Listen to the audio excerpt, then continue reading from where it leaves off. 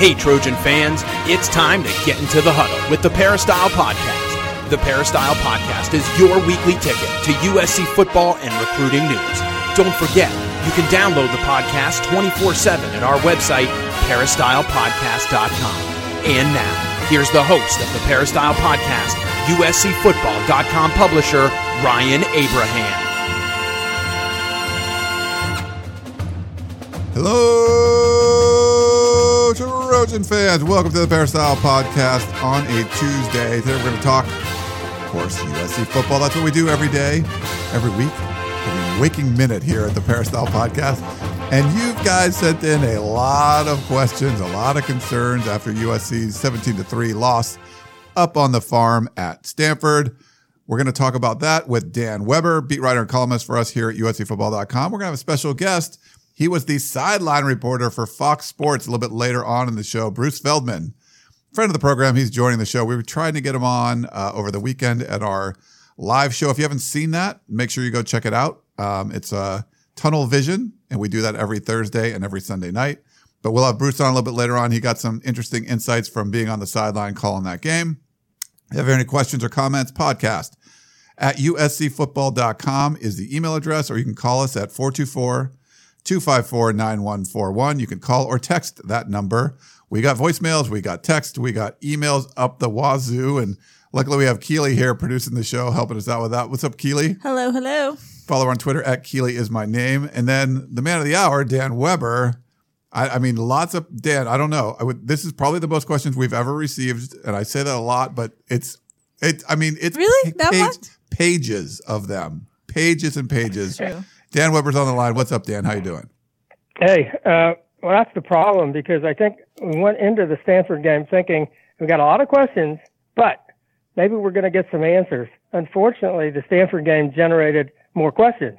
So on top of the questions we already had, now we've got more questions and not nearly enough answers, but we'll try.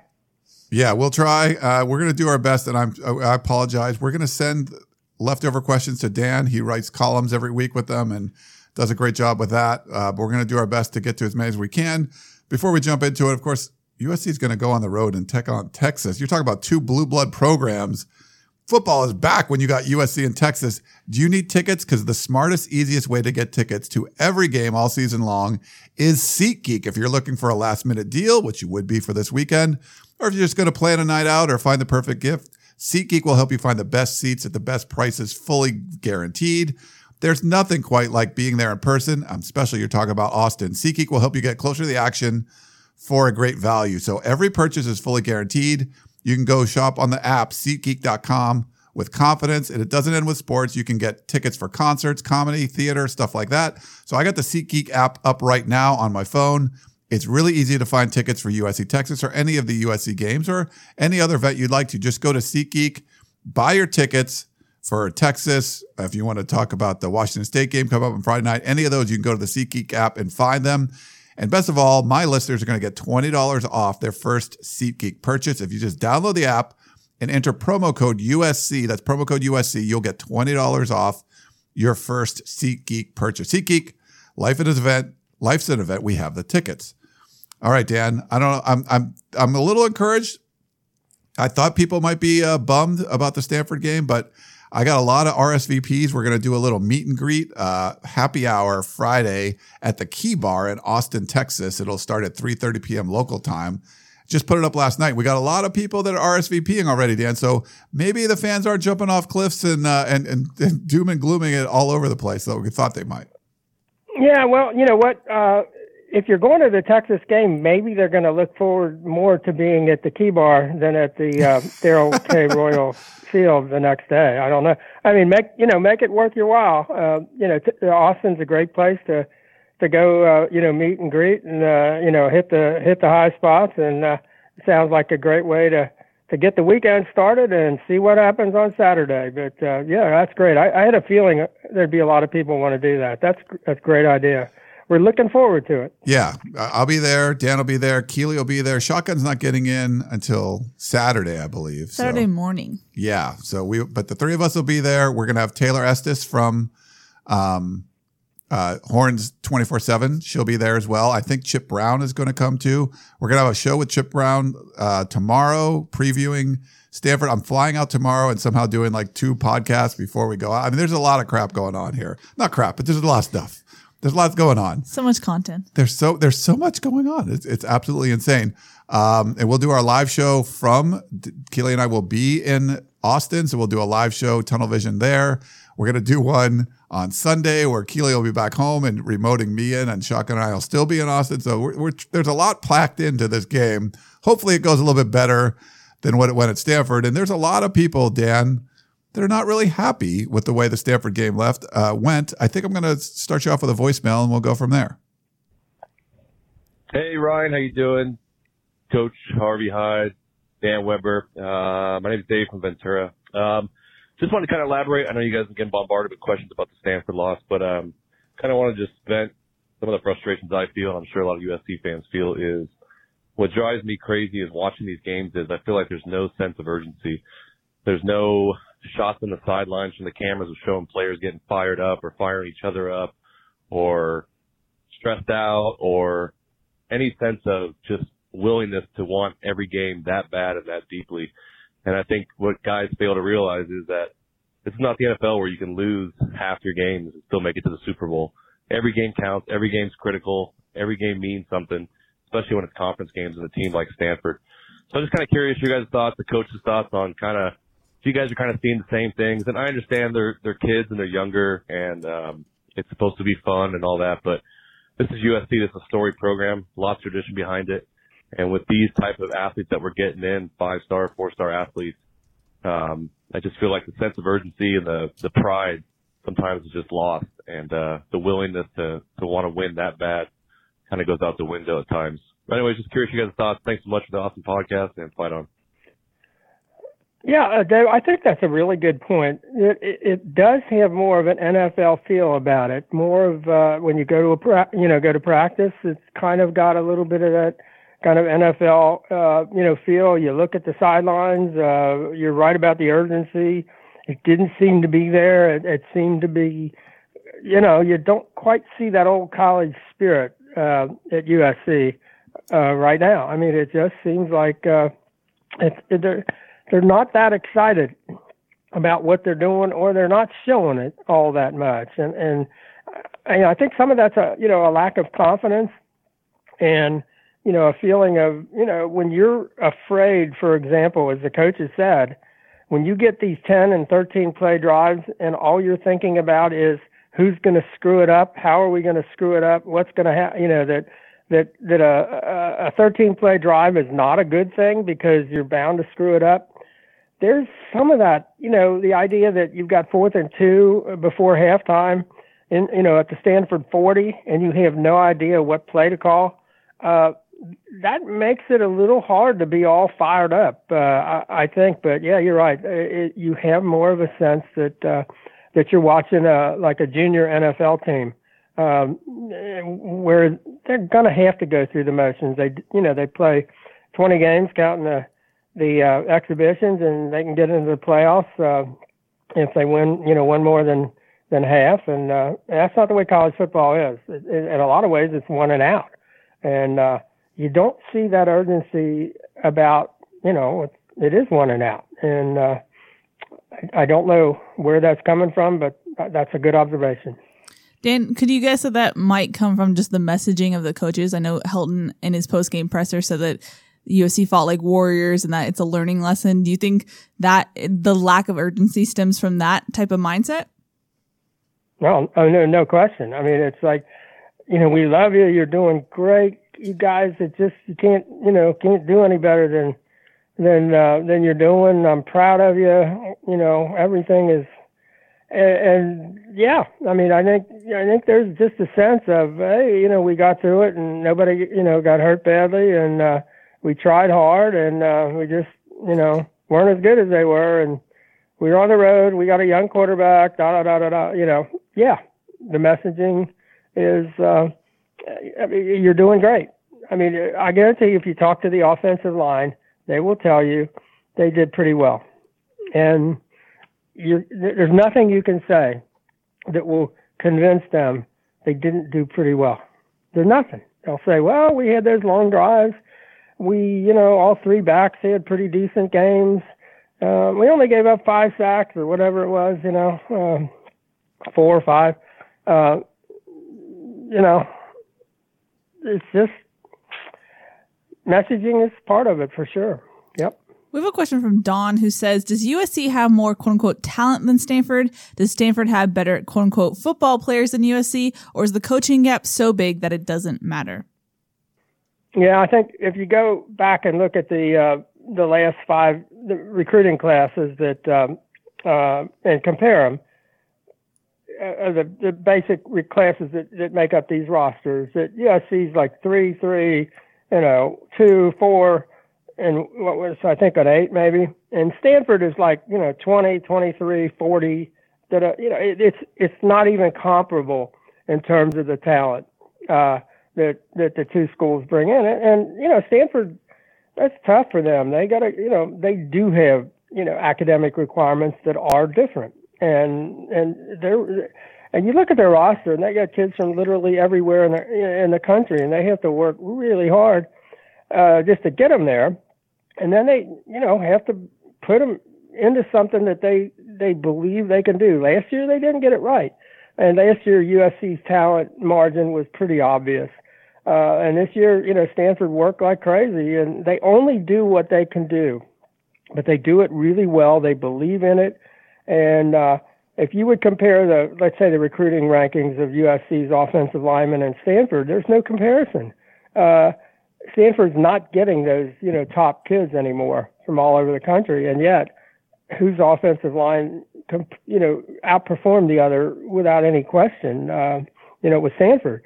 So there's an awful lot, to do with the way they're coached and the way they believe in what they're doing and the way they know what they have to do and only do that. And they don't try to do things they can't do. I mean, they're not running Costello, a quarterback, on any kind of an option situation, because that's not who he is. It's not what he does. But they protect the heck out of him, and he needs it. He's a kid that can't be speeded up. If you speed him up, the results aren't nearly as good. And USC couldn't speed him up, for example, because of the way Stanford out-schemed him and then out-executed him. And so it's mostly what Stanford does with those kids when they get them there, and what USC does with their kids when they get them there.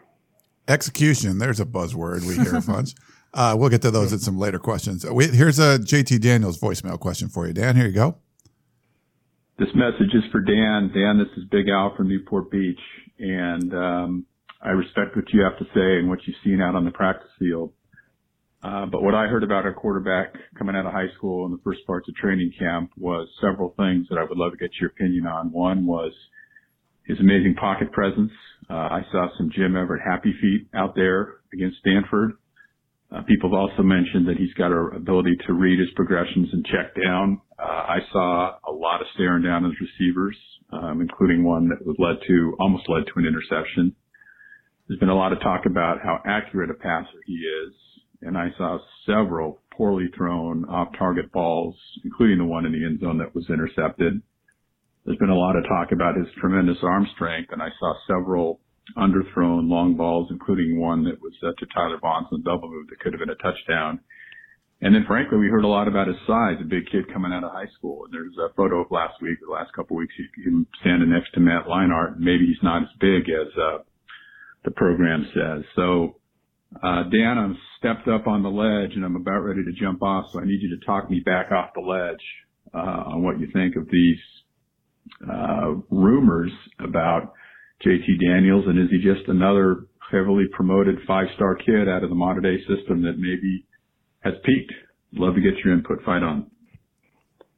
Yeah, I think you're probably completely wrong. I think you maybe got every single one of those incorrect. Yeah, he may not have been able to throw it down 50 yards down the field on a day where he badly bruised his hand, had to be taken out of the game, he had to be taken in and x-rayed. Probably wasn't able to do anything with that hand Sunday and Monday. So to, say, gosh, he didn't get that one, 50 yards down the field, no. I think think he's got a terrific arm, an unbelievably good arm. I think to say the ball in the end zone to Amon-Ra was off, it was off maybe, 3 inches? Amon-Ra had pretty much as good a chance to catch it as the defensive back, who just made a better play on it and made a more decisive play. I thought USC's receivers, he completed the same number of passes as Costello. You take away, and I know people say, oh, you can't take, but the last 2 passes, again, kind of desperation situations. But I thought it was a really good performance. If you say he stares down his receivers, if they're coming at you the way Stanford was with pressure, you don't have time to look at receiver number 2 or receiver number 3. And very often, if receiver number 2 is being held or tackled, you better hope receiver number 1 is open. So again, I don't think he had a chance to kind of scan the field. I think that's one of his big strengths, is the ability to see the whole field and go from side to side. He can't do it if the pocket's collapsing. And if you talk about happy feet, you better have happy feet if they're collapsing the pocket on you. I mean, you got to do something. You got to, get out of there. But how many times did he have a chance to just stand in the pocket and survey his progressions and go through them?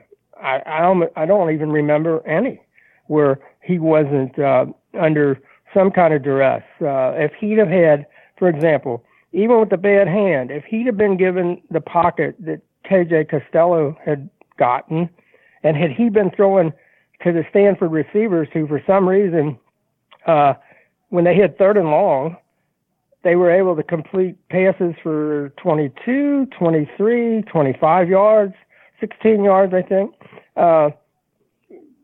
because I don't know, because Costello hit enough time. And so I think that would be unfair. I would say almost all those criticisms are unfair. I mean, actually, to me, JT's a little bigger than I expected him, a little bigger. He's probably, I would not call him 6'3", that they do in the book. I call him 6'2", in the way that they describe guys 6'2". He's 216 pounds. He's strong. He runs better than I had expected him to. And, to talk about a kid who's a freshman going on the road against the top 10 team, and not having a whole lot of really solid offense to go with, I thought it's a pretty good performance, especially considering the hand injury. I would say this: JT Daniels is the least problem USC has on offense, the absolute least problem. Okay, fix a lot of other things. JT Daniels, you'll be jumping up and down, screaming, "Way to go, JT!" He is the least problem USC has on offense. Well, keeping in track with offensive problems, we have a question from Earl in West LA, who says lots of offensive problems, but they all seem to revolve around the O-line play. 2 weeks of inconsistent offensive line performance and more stalled drives than I can count. What is the problem, Dan? They just don't look like they come off the ball well enough. They don't look like they have the ability. At times they get a little bit of a run game going, but they don't really stick with it.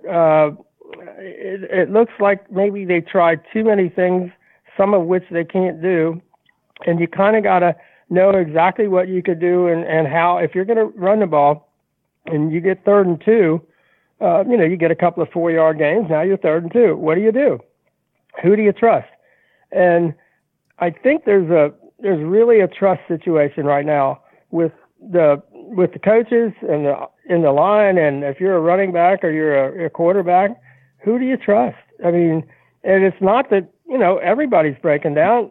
They only need one guy to break down, and I think that's a big part of the problem. There's just not that precision, that confidence that everybody is going to execute on every play.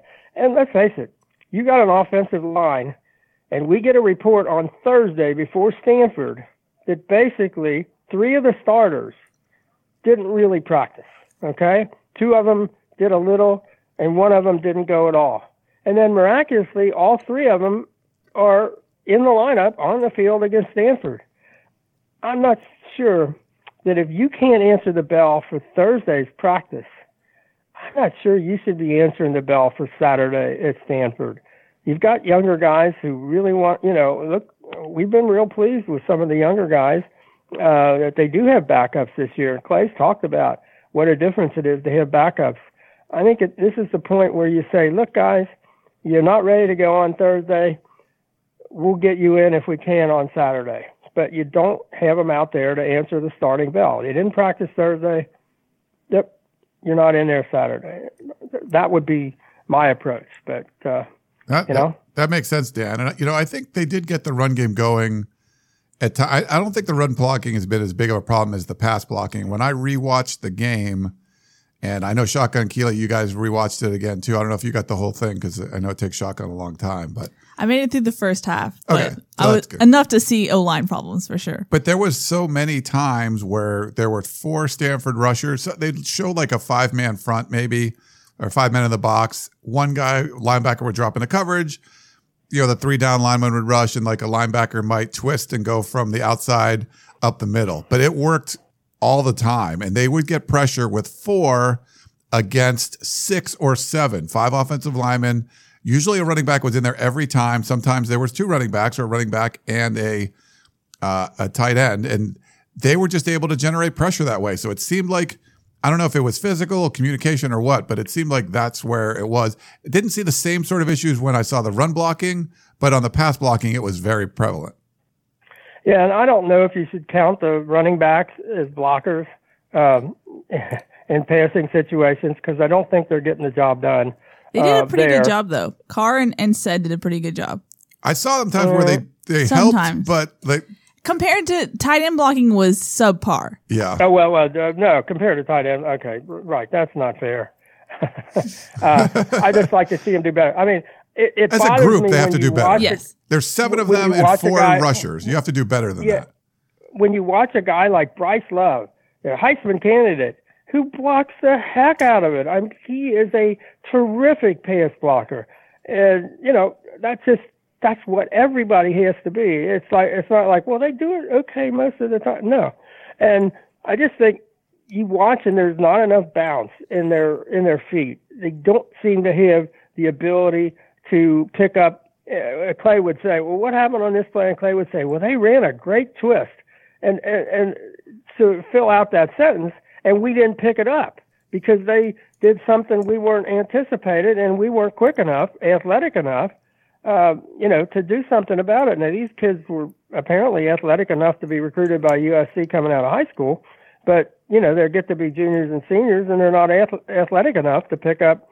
And Stanford's not running in a bunch of, NFL draft picks this year on this defense. I mean, it's a nice Stanford team, but it's not a team that the NFL scouts are saying, man, we got to get this guy or that guy. They had a better defensive front last year, and USC did a better job against it. So I think it was mostly USC not having the ability to do what they need to do, not being prepared properly, not being fast enough and athletic enough and react quickly enough and anticipate enough. And it's just, you name it. But Ryan's right. When they just hit the line up and kind of go at you, Stanford didn't have an advantage in terms of strength or ability to get a push up front. I mean, USC had pretty good push. The problem is you get 4 yards, and you get 4 yards, and now you're 3rd and 2. What do you run at 3rd and 2? Because Stanford might do something that you're not expecting, and is USC going to be able to get it? The 4th and 2 probably cost them the game where they couldn't get it on 3rd and 2 at the 40 of Stanford before halftime.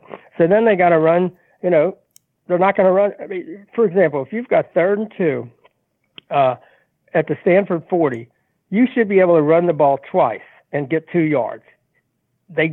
First of all, they couldn't get any yards on the run, and then the pass, they got nothing on the pass. So you can't do that. When you get that opportunity, they could have tied the game and going into halftime, and they're down 14-0 instead. Yeah. I mean, well, that's like a really big swing. Yeah. We have like a whole section on offensive line questions, but there's a lot of I don't know. Do you want to do another one, or do you want to? I could do a play calling voicemail. Well, we have a question from Nick in Cyprus who says, "Why does the O-line seem to be worse off with Callaway than we played musical chairs at that position, Coach?" Meaning, you know what? Yeah, it's been 3 years with Neil Callaway. Yeah, where the previous 6 they had a different one every year. I think it's easy to personalize it. I think it would be hard for the best offensive line coach in the country to get enough done if you have a team that doesn't practice fast and hard against defensive people who are really trying to stop you.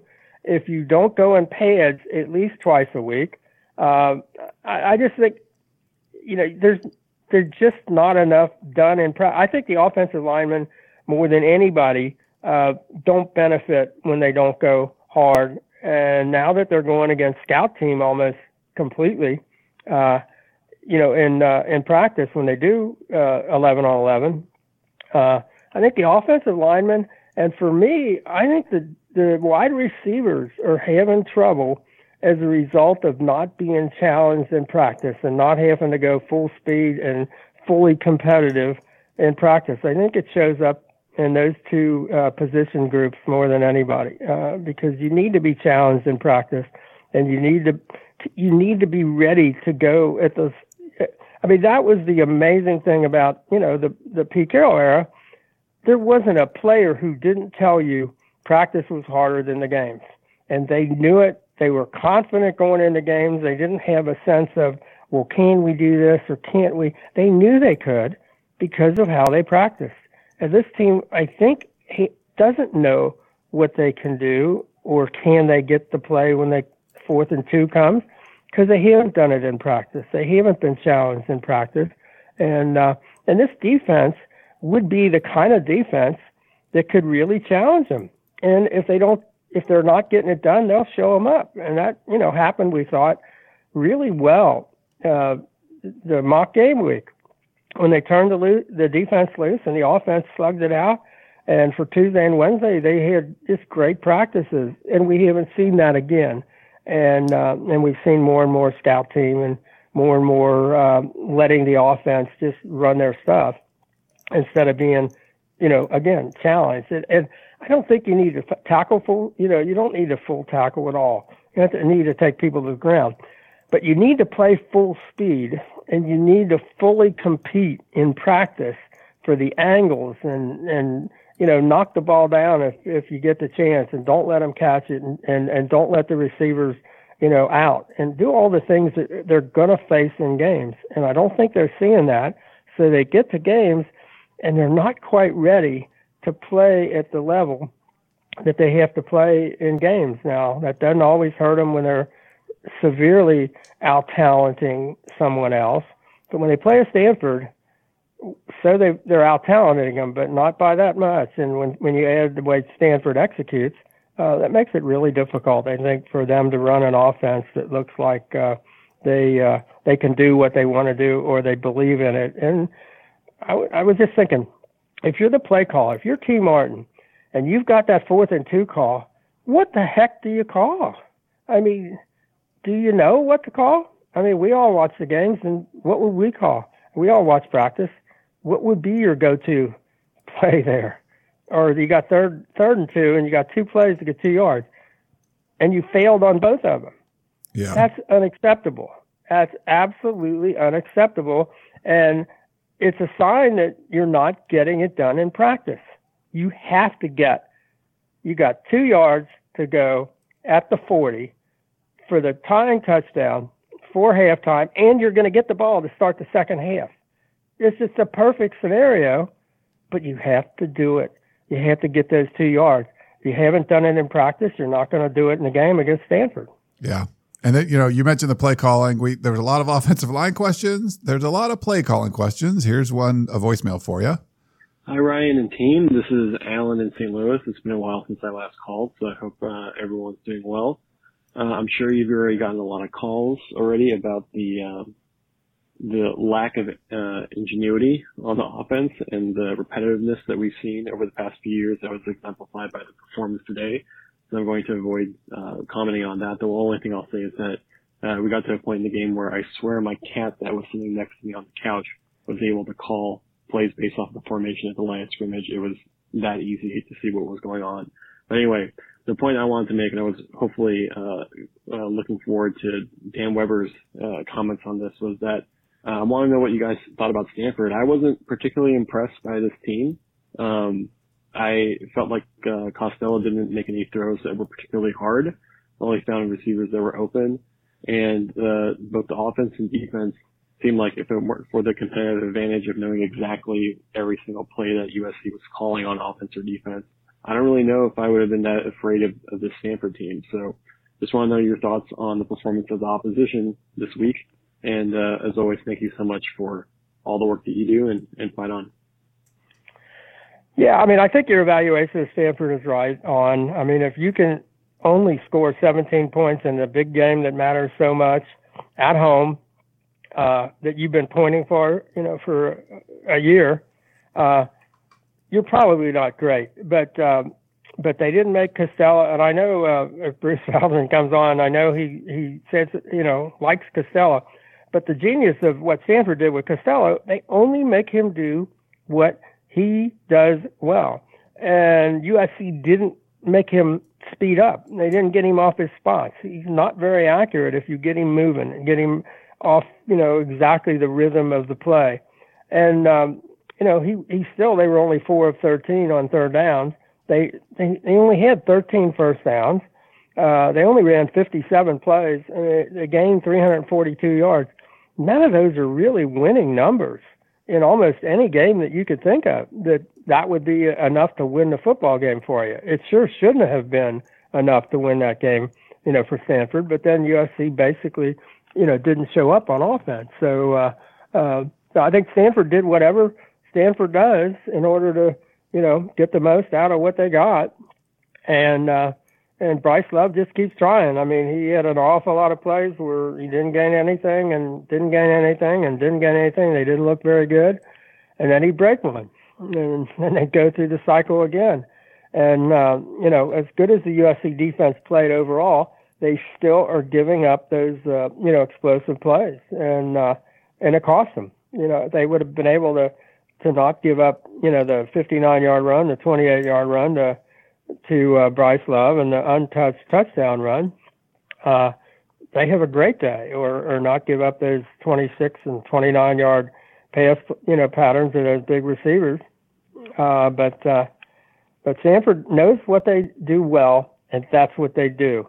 And USC, you don't get the sense that they absolutely know who they are or what they do well, just the idea that Stanford decided, and smartly so, even though he technically isn't a starter, they decided to take Amon-Ra out of the game. And they did.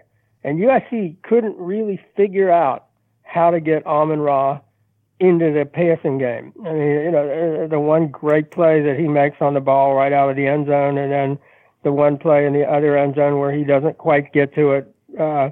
But he needed more chances to be a factor in that game. And USC needed to be able to figure out how to do that, and they couldn't, and they didn't. And they looked like they were just, kind of desperation. And then at the end, with 5 minutes to go, it doesn't look like they're desperation at all. They're just kind of trotting up to the line of scrimmage and running that, end of the game offense that we used to go crazy when Cody Kessler was doing it. And they were trailing somebody, and you were screaming, "What's going on?" You need a couple of scores. But wasn't a good day for the offense, and they need to figure out a lot of things before they move on down the road, because they're good enough to beat. There's not a team on their schedule they're not good enough to beat, but they got to show up and play. So John in Brea is hoping to use our podcast to keep him sane this week. He says, I'm angry, not at the players, the coaches, or administration. I'm angry at myself for thinking this year was going to be different. Hearing Clay Helton after the game say this is an early game against a top 10 team makes me think that he doesn't think that he doesn't have the expectation that USC is a top 10 team. I would like to have him hear him use the word unacceptable or something similar. Were you at all disappointed in Clay Helton's comments after the game? Does this team and coaching staff and administration have the drive and mentality necessary to ever be a top 10 team again? They haven't shown it. I mean, that's the problem. They really don't show it. I mean, they just, just going and trying isn't good enough. You got to be better than that if you're USC football. I mean, and basically the history of USC's football is you have two different kinds of coaches. You have the four who won national championships, and then you have all the rest. And it's boom or bust at USC. You either are really good. If you're really good, USC is a place where you can win national championships. If you're not really good, you're gone. I mean, there's no happy in between, and whether this group is going to be that sort of in between. But until they get that national championship mentality, what you saw Saturday is probably going to be what you're going to see, where they'll beat the teams that they've got more talent. Mostly, they won't beat the really well coached teams on the road, and maybe be good enough to win the Pac-12 South. Should be most of the time. But will they be good enough to challenge for national championships? Not the way they're going now. They just don't seem to take themselves seriously enough. And they don't seem to have as much confidence in themselves as you would think a USC football team with the number of top recruits and all that they have should take themselves seriously. I noticed today, Tom Herman's press conference at Texas, and he echoed the words of David Shaw last week, which was how much talent USC has, how talented they are. You never hear a coach say how tough USC is, how physical they are, how well coached they are. Never hear that, ever, not once. And I think who was it? I guess it was Herman also said, and they're really fast on defense. And you think, well, USC has fast athletes on offense too. But the more you think about it, if you're watching USC, they don't look fast because they don't play fast. And that very much could be a symptom of how they practice. If you don't practice fast, you don't look like you're playing fast. And on offense, they don't really look all that fast. And I don't know that, somebody, I just thought about this, that you practice the way you play and you play the way you practice. And that's exactly what USC does. They play the way they practice. We have another voicemail question for you, Dan. Here you go. Hey, Ryan and Dan, this is a deplorable Dan in Tustin. Calling in to just let you know that everything looks good to me. It's like Clay and T have got everything pretty much covered, except for things like offensive line blocking, defensive line stopping the run. It's just another year of the same old, same old. One of these days we're going to figure out that this head coach and this offensive coordinator have taken us as far as we're going to go. We got to do something different. This isn't USC football, not even close. Yeah, I think for deplorable Dan there, I think a USC team that can't line up and block you, can't knock you off the ball, is not USC football. I mean, you go back through the history, and I'll be honest, in watching USC football from afar in the Midwest or the northern end of the South in Kentucky, the thing I always noticed were the big athletic offensive linemen. As much as the tailbacks were winning Heisman trophies, or as much as eventually you had great quarterbacks come along, and I just think the thing that always impressed me about USC football was they had really big, lean, athletic, tough offensive linemen who you knew were going to be great in the NFL for years and years and years and years. That to me was USC football. They had offensive linemen that when they played people in the Rose Bowl, the Big Ten teams that we followed didn't look like the USC teams. USC had better looking athletes, and we don't see that as much now. That just, you don't have that sense that USC comes out and lines up that they're just going to knock your block off. That's not a sense that you get, and they've got to restore that. They've got to do it in recruiting. They got to do it in practice, and then they got to do it the way they scheme, and then they got to do it so that they believe in it and their players believe in it. I mean, those teams, that John McKay had, they believed in student body right. They absolutely believed in whatever it was they were doing. And I'm not sure this team, these coaches, believe in what they're doing. I think they're hoping. I mean, one of the astonishing things we heard on the conference call Sunday night was how they're hoping to get better field position, because when you get the average starting position on the field is the 22-yard line, it makes you have all those long drives, and you just know you're going to screw them up. And you think, what in the world? I mean, you have no control to some extent over where you get the football. And if that gives you a chance to have long drives, so be it. Their offense is sitting on the bench, and you're pounding on their defense.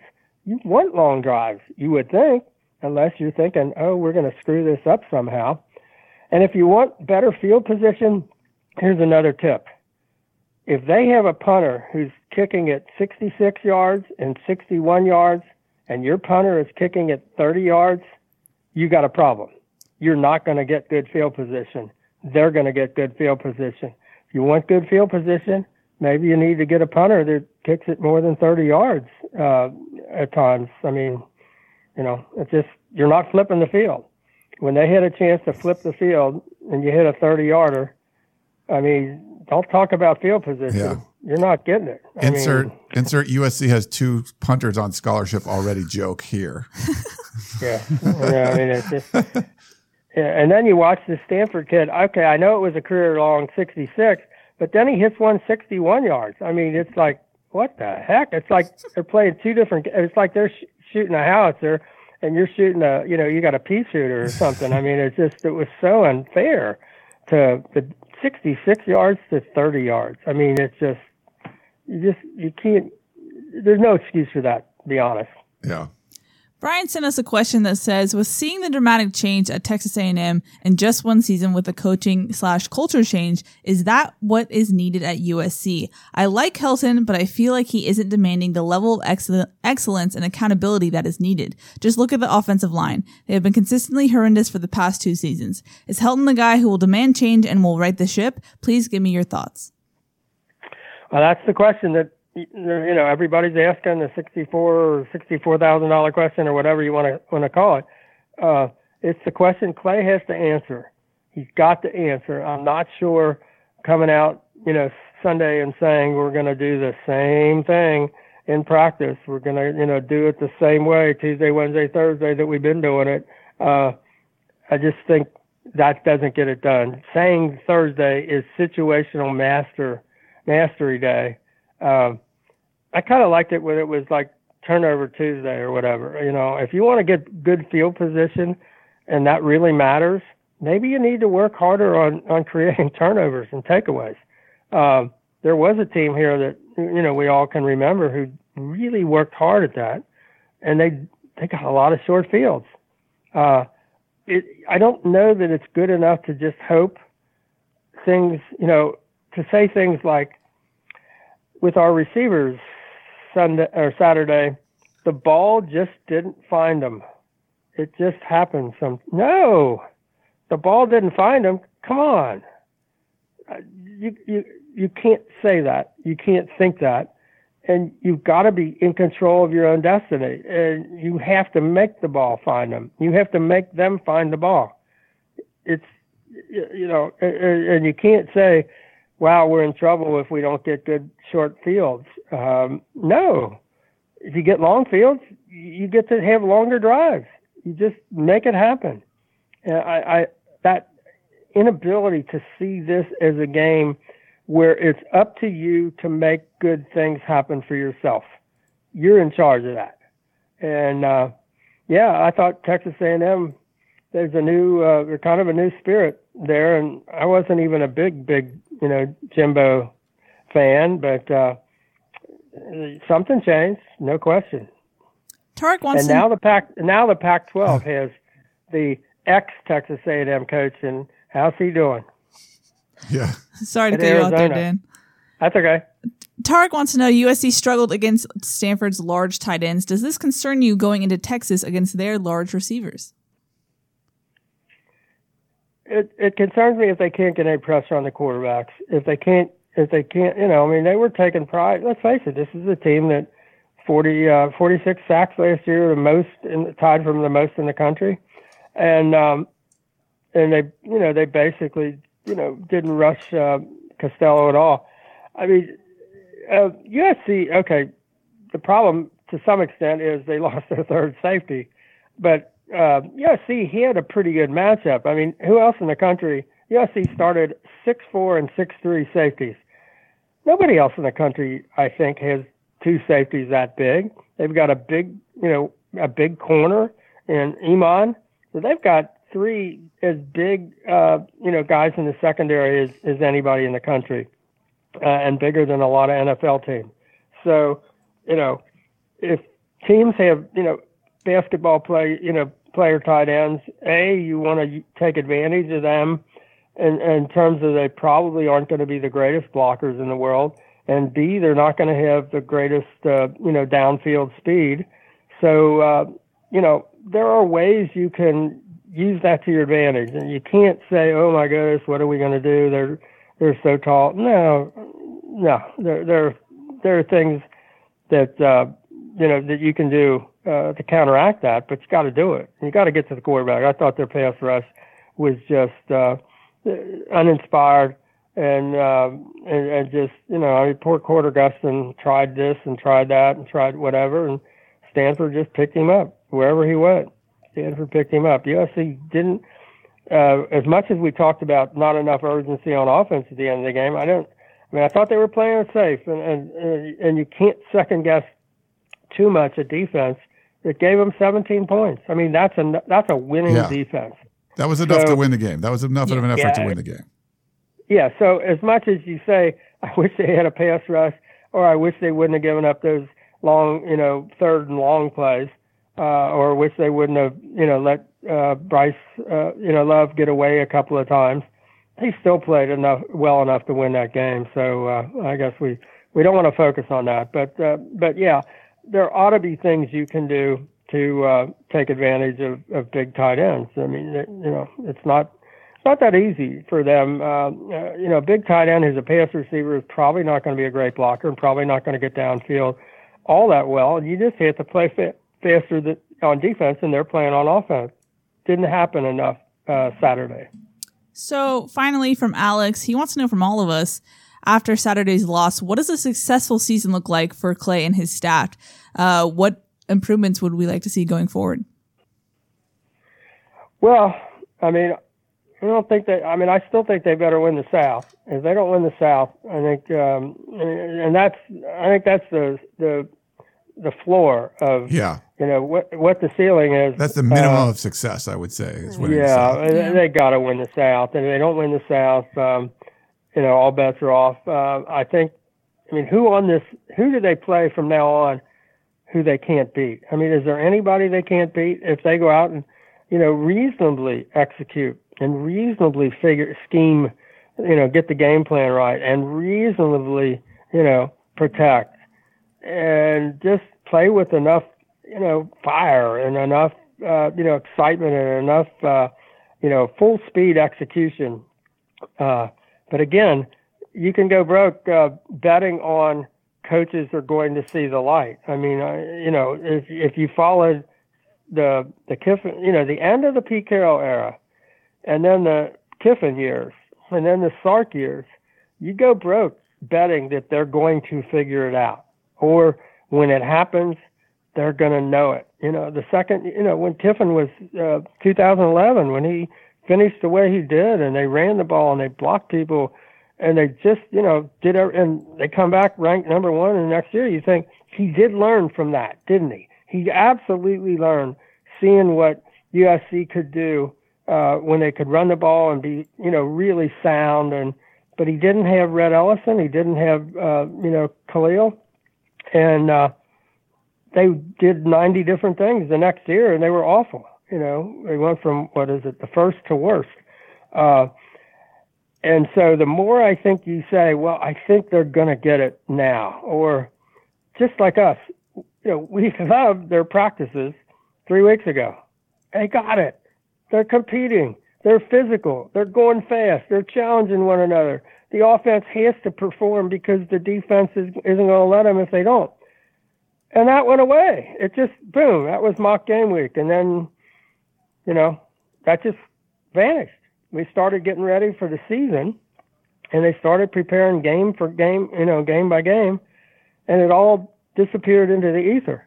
And so who knows? I mean, you would wish that they would go back to what they did in mock game week, but haven't seen any signs of that. And the more they do kind of dummy walkthroughs against the scout team, not sure that gets you ready. I don't think Texas is doing dummy mock. I mean, it was interesting. Texas was coming off the practice field Sunday, so they go right from Saturday's game into Sunday's practice. Monday, Herman, I guess, had about a half-hour press conference, and he's not getting, softballs either. But Texas is working. Whether they're good enough, whether they believe in what they're doing, I don't know. But USC's got to be pretty purposeful. And I know everybody said, well, what did the USC do Monday? Well, they rearranged their practice schedule so they could watch Sam Darnold. Well, that's great. I mean, hopefully Sam inspires them. And Sam ought to be an inspiration when you watch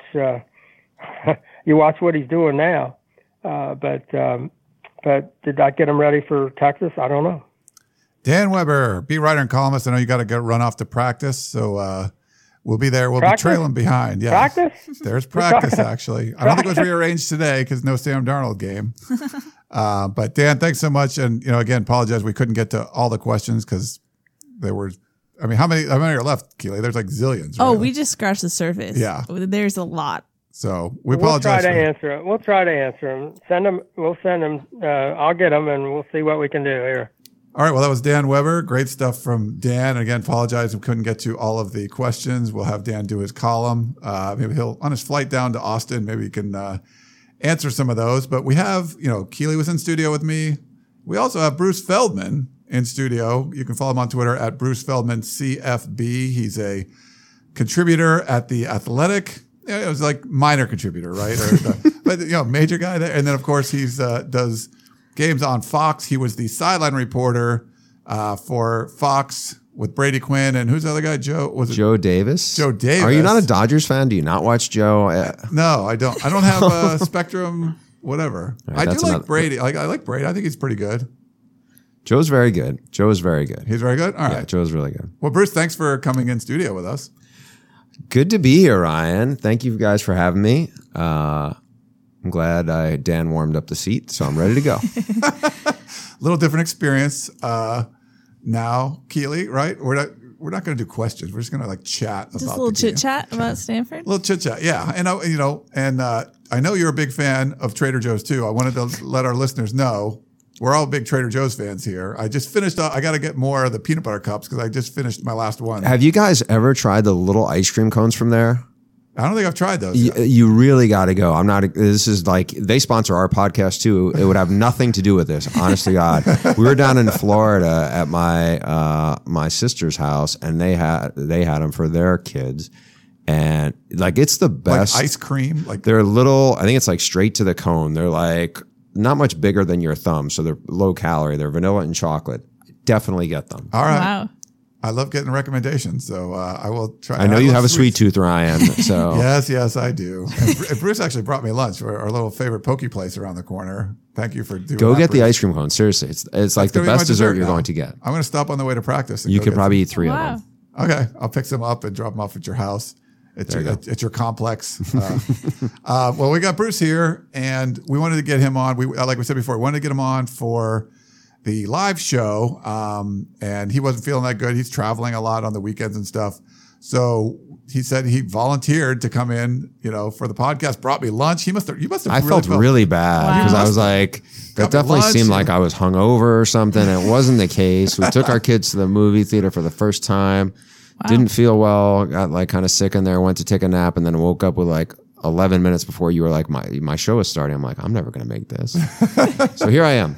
Nice. Well, thanks for coming, Bruce. Well, what did you see, being on the sidelines, seeing everything that was going on? What were kind of some of the impressions you got from the game? A couple of things stood out. First of all, I thought that their O-line was really underwhelming because looking at Stanford's defense, and I spent, 3 days around the Stanford program last week.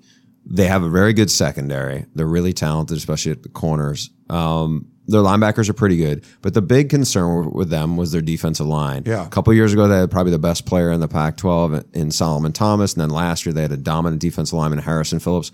Both those guys are gone. Yeah. And for USC to struggle, and for them, I think they had 37 carries, nothing longer than 14 yards. And USC has really good running backs. Is anyone as good as Ronald Jones? Probably not as explosive, but they still have some of the best running backs in the Pac-12. Yeah. Like, I think if you were to rank the 15 best running backs in the Pac-12, USC probably has 3 of them, or at least 2 of them. And for them not to get anything going, Toa Lobendon was back. Now, was he 100%? I don't know, but he played, and he's played a lot. Again, it wasn't a great Stanford defense that JT Daniels didn't have much of a chance, and the receivers didn't get open. The other thing that kind of as an aside was just I'm on the sideline of a lot of games, and up till the third quarter, first of all, USC had no big plays in the first half, but they hit one like midway through the third quarter, and that was the only sign of life I really felt like I saw from USC there. And I think some of that's a function of Stanford's game environment. Stanford's not in school yet. They're they won't start classes, I guess, for another 2 weeks. And there was a big chunk of USC fans there that made up the stadium, and they didn't have much to cheer for. So it was kind of Stanford plays at a plodding pace.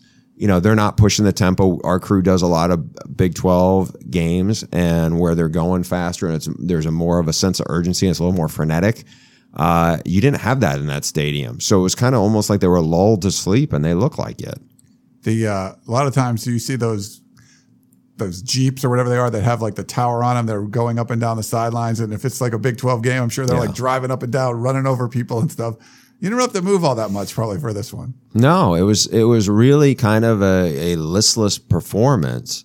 I thought Stanford's good on offense. They didn't need to be great. Because they were going to win this game, and they were going to limit possessions. And it was just like, it was a Stanford game. And this is the question I would ask you guys, because you're around these guys all the time. Stanford has an identity. They know what they're about. I don't get the feeling USC really has an identity right now. And I think that's a concern. I mean, I wrote about this week that I think, and I full disclosure, I interviewed Ryan for this piece because I thought Ryan has as good a feel for the USC fan base as anybody. But, what's Clay Helton's fate? Most of the best players in the program are freshmen and sophomores.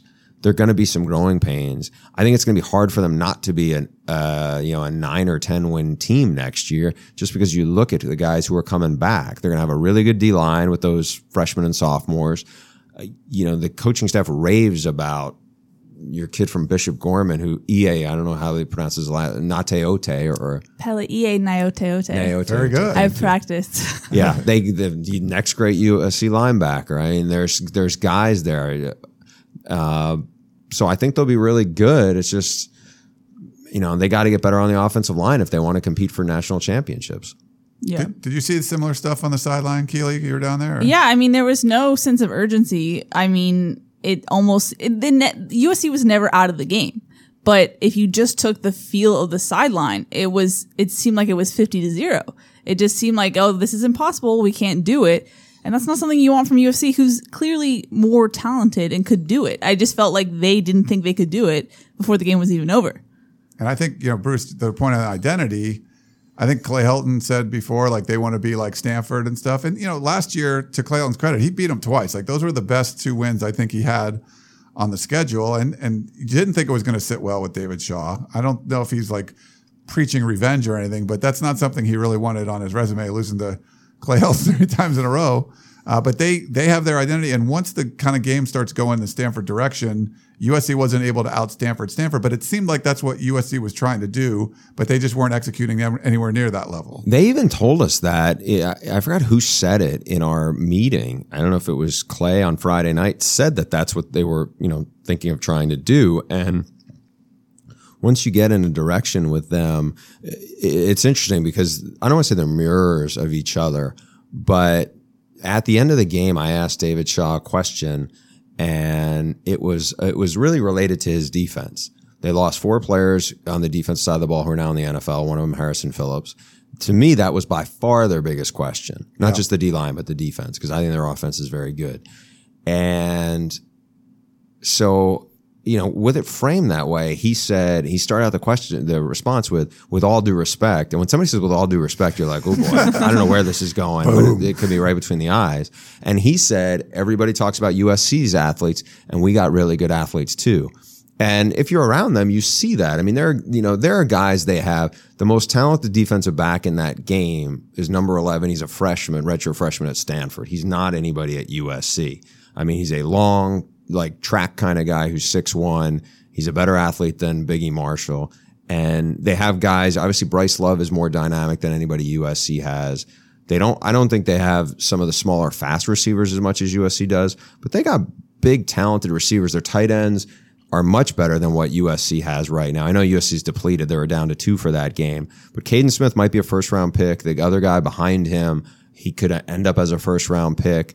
You look at what Walker Little was, I think he was the number 1 ranked offensive line recruit in the country, and he's living up to that. The kid who got hurt, Foster Sorrell, who's a Washington kid, a lot of people really liked too.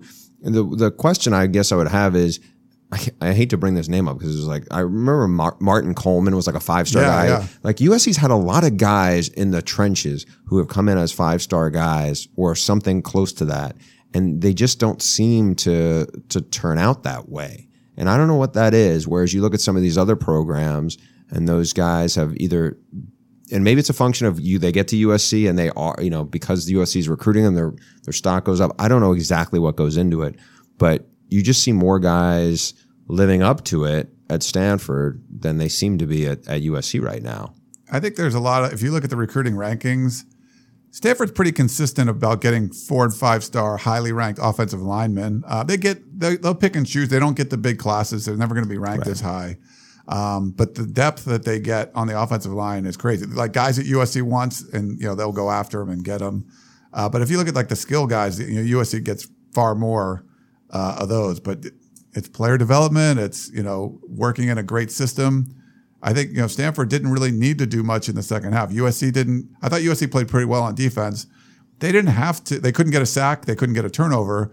But if Stanford's not planning to do anything crazy, they're not going to put themselves in a place where. Why would they? Yeah, there's no reason to do that. I know. I hope I'm not preempting Dan because I don't know if he's already on in this part of the podcast. No, this is following. Yeah. So, Stanford didn't need to do anything crazy to put up. I don't care how many yards they had. They didn't need to get, it wasn't like they were trying to hit the over for this game, they had no turnovers. They hit some shots. I think they liked the matchup they had whenever they had somebody on Greg Johnson, going into this in the second quarter. They got some into at one point there was a touchdown pass where they had the tight end on him, and it's a 6'7" tight end against, I don't know, Greg Johnson's 5'10" and a half, something like that. Yeah, it might be. Being generous, maybe. Yeah. And I'm, I don't know, 15 feet away from David Shaw. It's late in the second quarter, and he's screaming out, KJ, no kill, meaning basically that's your matchup. Don't even go away from this. This is too easy. And it was an easy touchdown for them. Yeah. They made it look easy. And I think USC just could not get them out of their comfort zone.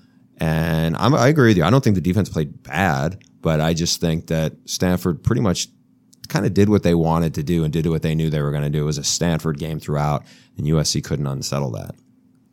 So you see a lot of teams, especially from the sideline. What stands out to you about USC that is different, maybe in a negative way, about USC?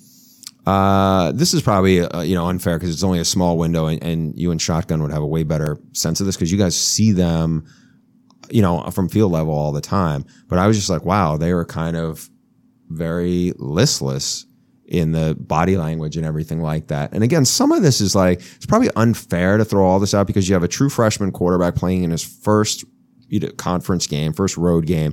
You had some other guys who are like that. My guess is Amon-Ra will not be that way by the end of the year. He might not even be that way by the end of the month. But for now, it was just kind of, we're not really sure. You look and go, who's the leaders? I had asked one of the guys on staff about next year's team because I was like, okay, they got 3 really promising young defensive linemen. I, again, go back to EA and what they think of him. So who's going to be the leader of the defense? Because you kind of know Cam Smith is kind of their glue guy.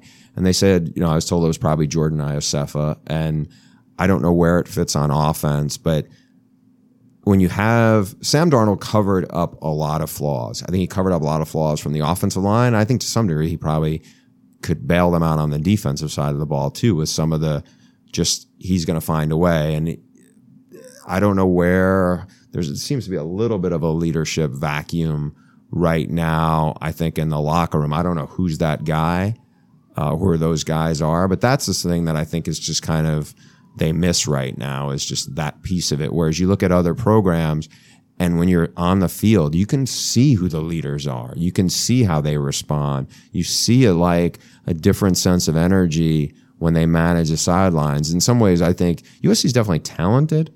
I don't think they're it's not like talented like when Pete Carroll was here though. Yeah. Just being around for a long time, I've seen a lot of guys there. There's no Leonard Williams or Cedric Ellis on this team. I mean, there's no Brian Cushing right now. I think Cam Smith is a good player. They have good players, but there's nobody like Marvell Tell, I think, is a good player, but just there's something that's not quite there right now. And I think it's just kind of they're in a lull. Yeah, it seems like it. We'll see. The interesting side note I'm seeing on Twitter as we're talking that Bryce Love is not going to play against UC Davis. He actually walked off. When I was down there, I think I said hi to you. Yeah. Right before you were doing some shot or something. I'm trying to distract you. But then, but we saw Bryce Love walking out before the game was over. So. He had taken a hit with about 1:30 left in the game because we were supposed to do our post-game interview with him, with Shaw and then him. And he went into the injury tent. He got out. He had a big smile on his face. He jogged over. His family or somebody I think was his family was there. And then he, as the game was over, so he ran down the tunnel. And it was just in my own personal thought process of how, because at that point you're trying to think of your questions for people. I was like, well, am I going to ask David Shaw about something that he has clearly, it's not like he needs urgency to find out in this minute what's going on with Bryce Love. I mean, they're going to wait till probably they're back in the locker room.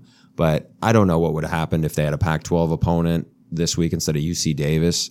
I think they're bringing their starting center back who missed the first couple of games to get some timing down. I think there was a couple other players who won't play this week.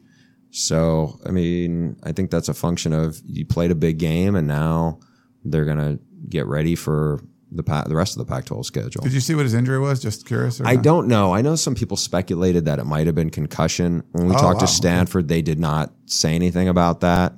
It was undisclosed right now. So, it's a tricky thing. Whenever people speculate on, especially on Twitter, oh, that's definitely a concussion. I did a game a couple of years ago. It was K-State at Oklahoma State. And I would have bet that the quarterback got knocked out of the game with a concussion by everything. And he came later back in the game. We talked to their staff and they said, no, he went through concussion protocol. And that to me, the way his body reacted when he was knocked down, that guy as a K-State quarterback, I would have been convinced that was a concussion. And again, they said the staff said it wasn't. Yeah. So I try to steer clear, and whatever the medical staff tells you, they're the ones doing the tests. We're not in the medical tent at that point. I wanted to ask you about the Texas game. Did you have anything else, Keely, before we? I guess for you, seeing USC, what do you expect from this team going forward? I think JT is going to get a lot better just with more time in there. I think they're probably, I hate to say it like this, but I think they're kind of what I was expecting. I think they look like an 8-4 team. They're in a weak division, right? I don't know what's going to happen when Notre Dame comes to play them. Herm is tough now. So Arizona State, they're real. They should still beat everybody. And the only team I could think who could give them a hard time is Utah. Yeah, because Utah is physical, and in a lot of ways they do.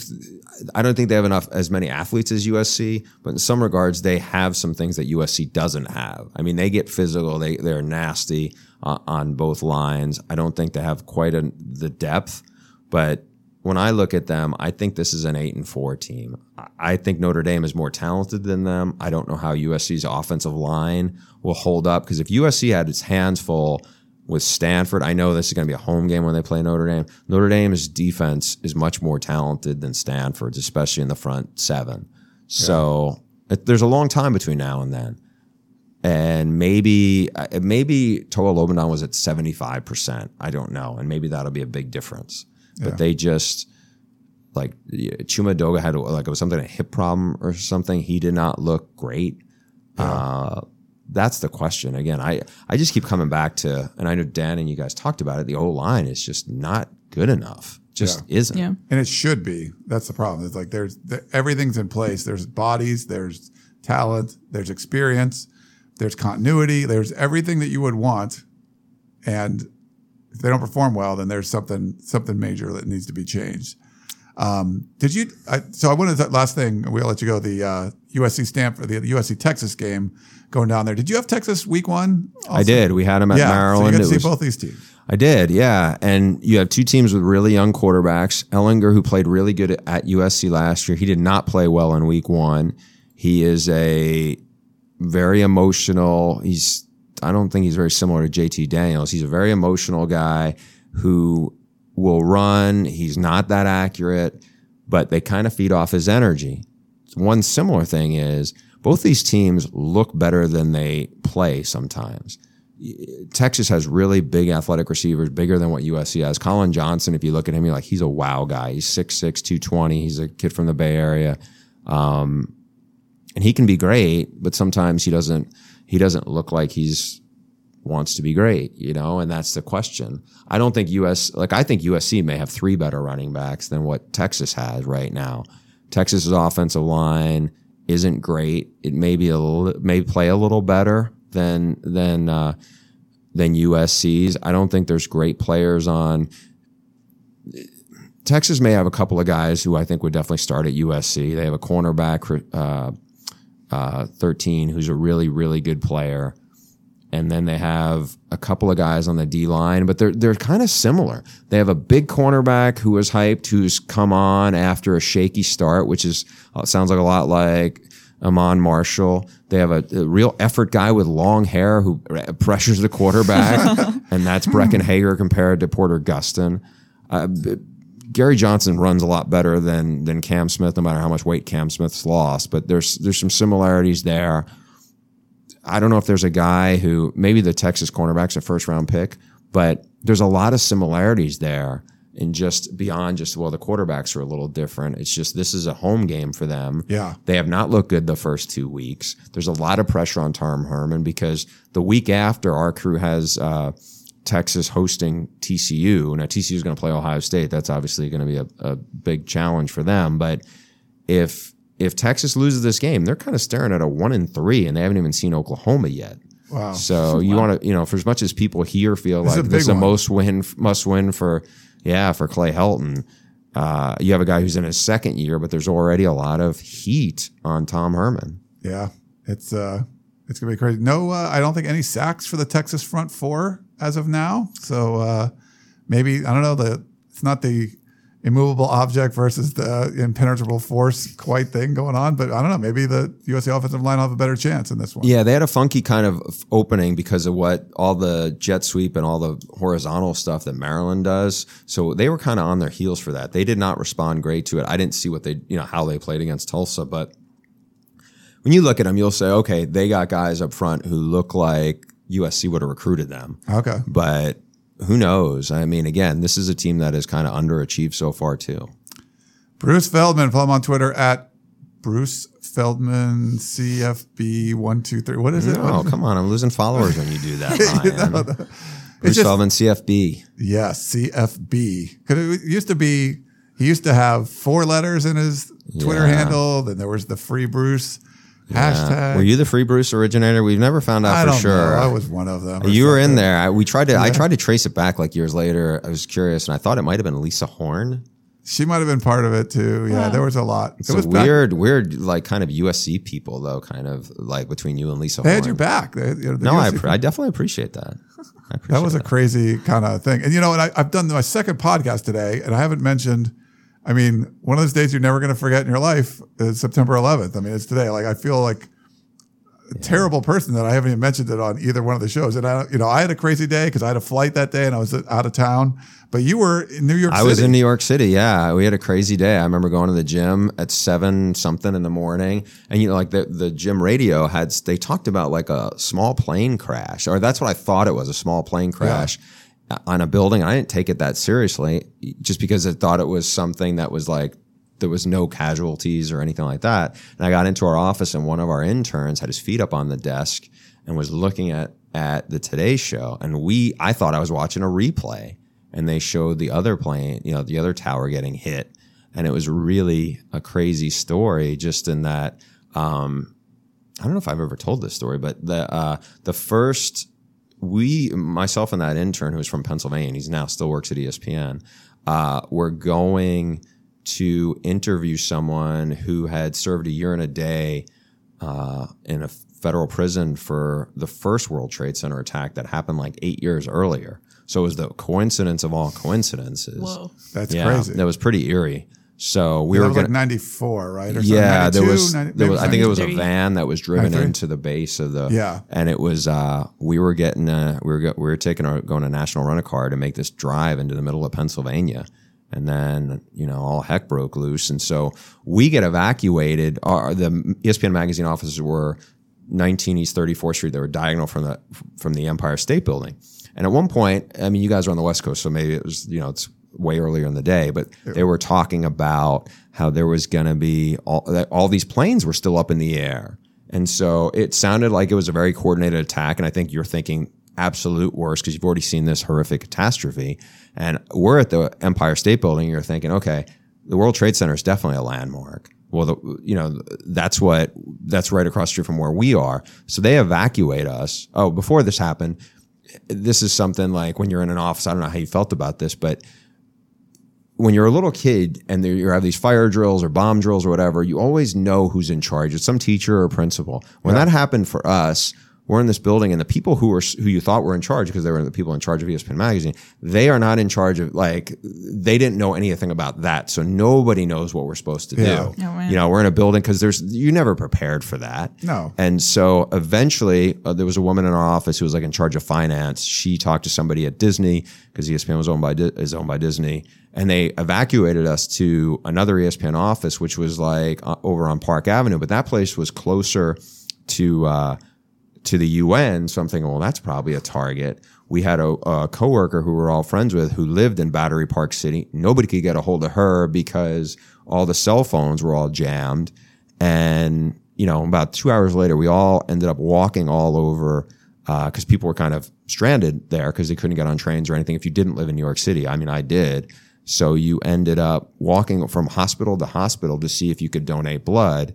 And there's one specific kind of blood that you probably know what type it is. Yeah, that's it's rare. O's are universal donors. Yeah. So when I give, I'm O positive, I think. So that's, they wanted O, because you could give it to anybody or whatever. Yeah, all the rest of us were useless to them. So we would wait in line, and there would be hundreds of people, and you go to the next hospital, and they were no. And then, by 4:00 in the afternoon, you kind of okay, then everybody ended up in bars, just kind of in shell shock. Because people were stranded. They didn't know, they couldn't get back to where they were going, where they came from. And it was really surreal for the next, few weeks. What I'm trying to remember. See, it's funny when we were in a room with Keely, who was How old? I was Five? I was in first grade. Okay, yeah. So do your think. parents not let you know anything of what's going on? My babysitter told me. And Okay. I really didn't know. I thought that a plane had landed on top of a building. I didn't really get what was happening. But like for you guys, there's a pre and a post 9/11. For me, that's just the world I grew up in, Yeah, post that's true. 9/11. So it's interesting hearing your thoughts about it. Yeah. We had a guy in our office, Kieran Darcy. I don't know if he still works at ESPN. He was relatively new. He'd been a basketball player at, I want to say Princeton or some Ivy League school. And he'd been in our office for like 2 months, and his dad worked in the World Trade Center. Wow. And it was tragic for him. And I had a good friend whose dad worked in the World Trade Center, and he happened to be off that day. And then what was the hardest part was like I grew up not that far from New York City. And I remember like my brother called, and a guy he grew up with worked for one of the firms there. And it was a guy, I don't say I grew up with him because I'm 6 years younger, but I knew him really well when I was a little kid.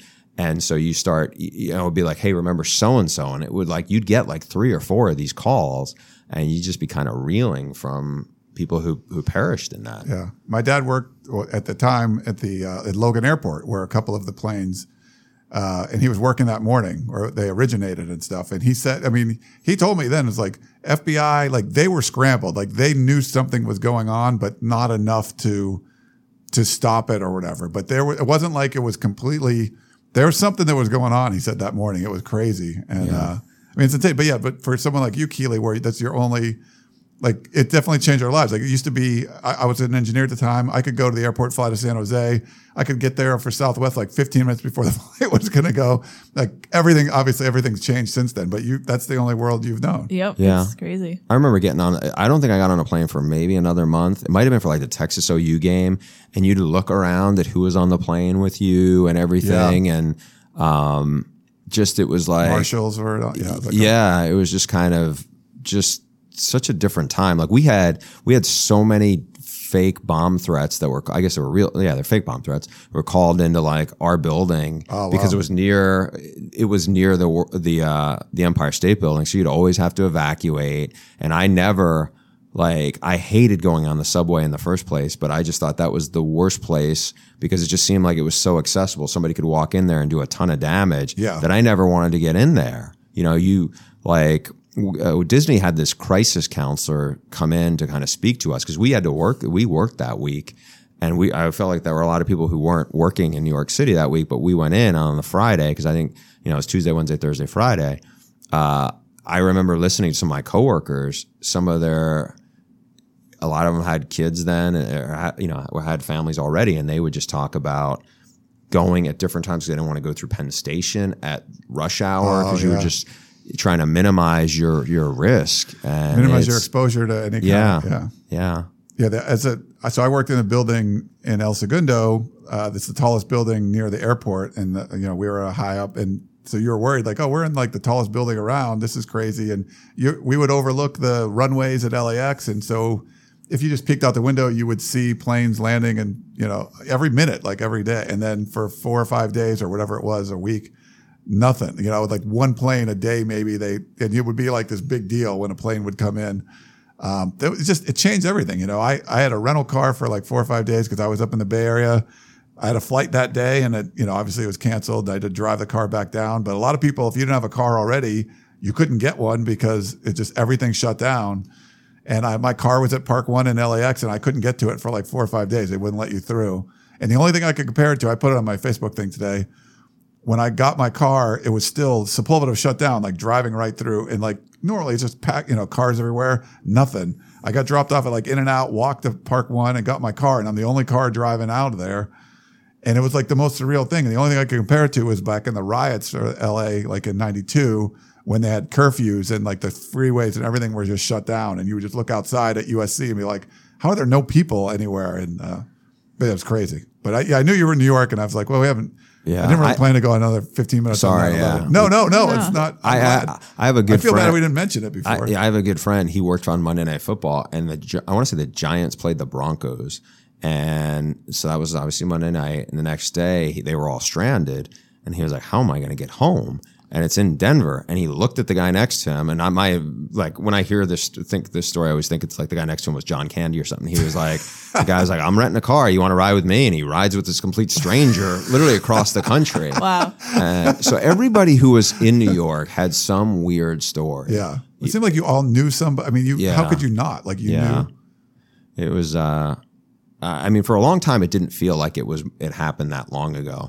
And now that I live out here and just so much has happened since then, you're kind of like, okay, it does seem like a long time ago. Yeah. I remember like the 10-year thing. I was like, holy crap, it's like 17 years now. It's like insane. Yeah. When you start looking at rosters, like USC puts a date of births on there. I'm like, man, you start seeing guys like these kids probably don't even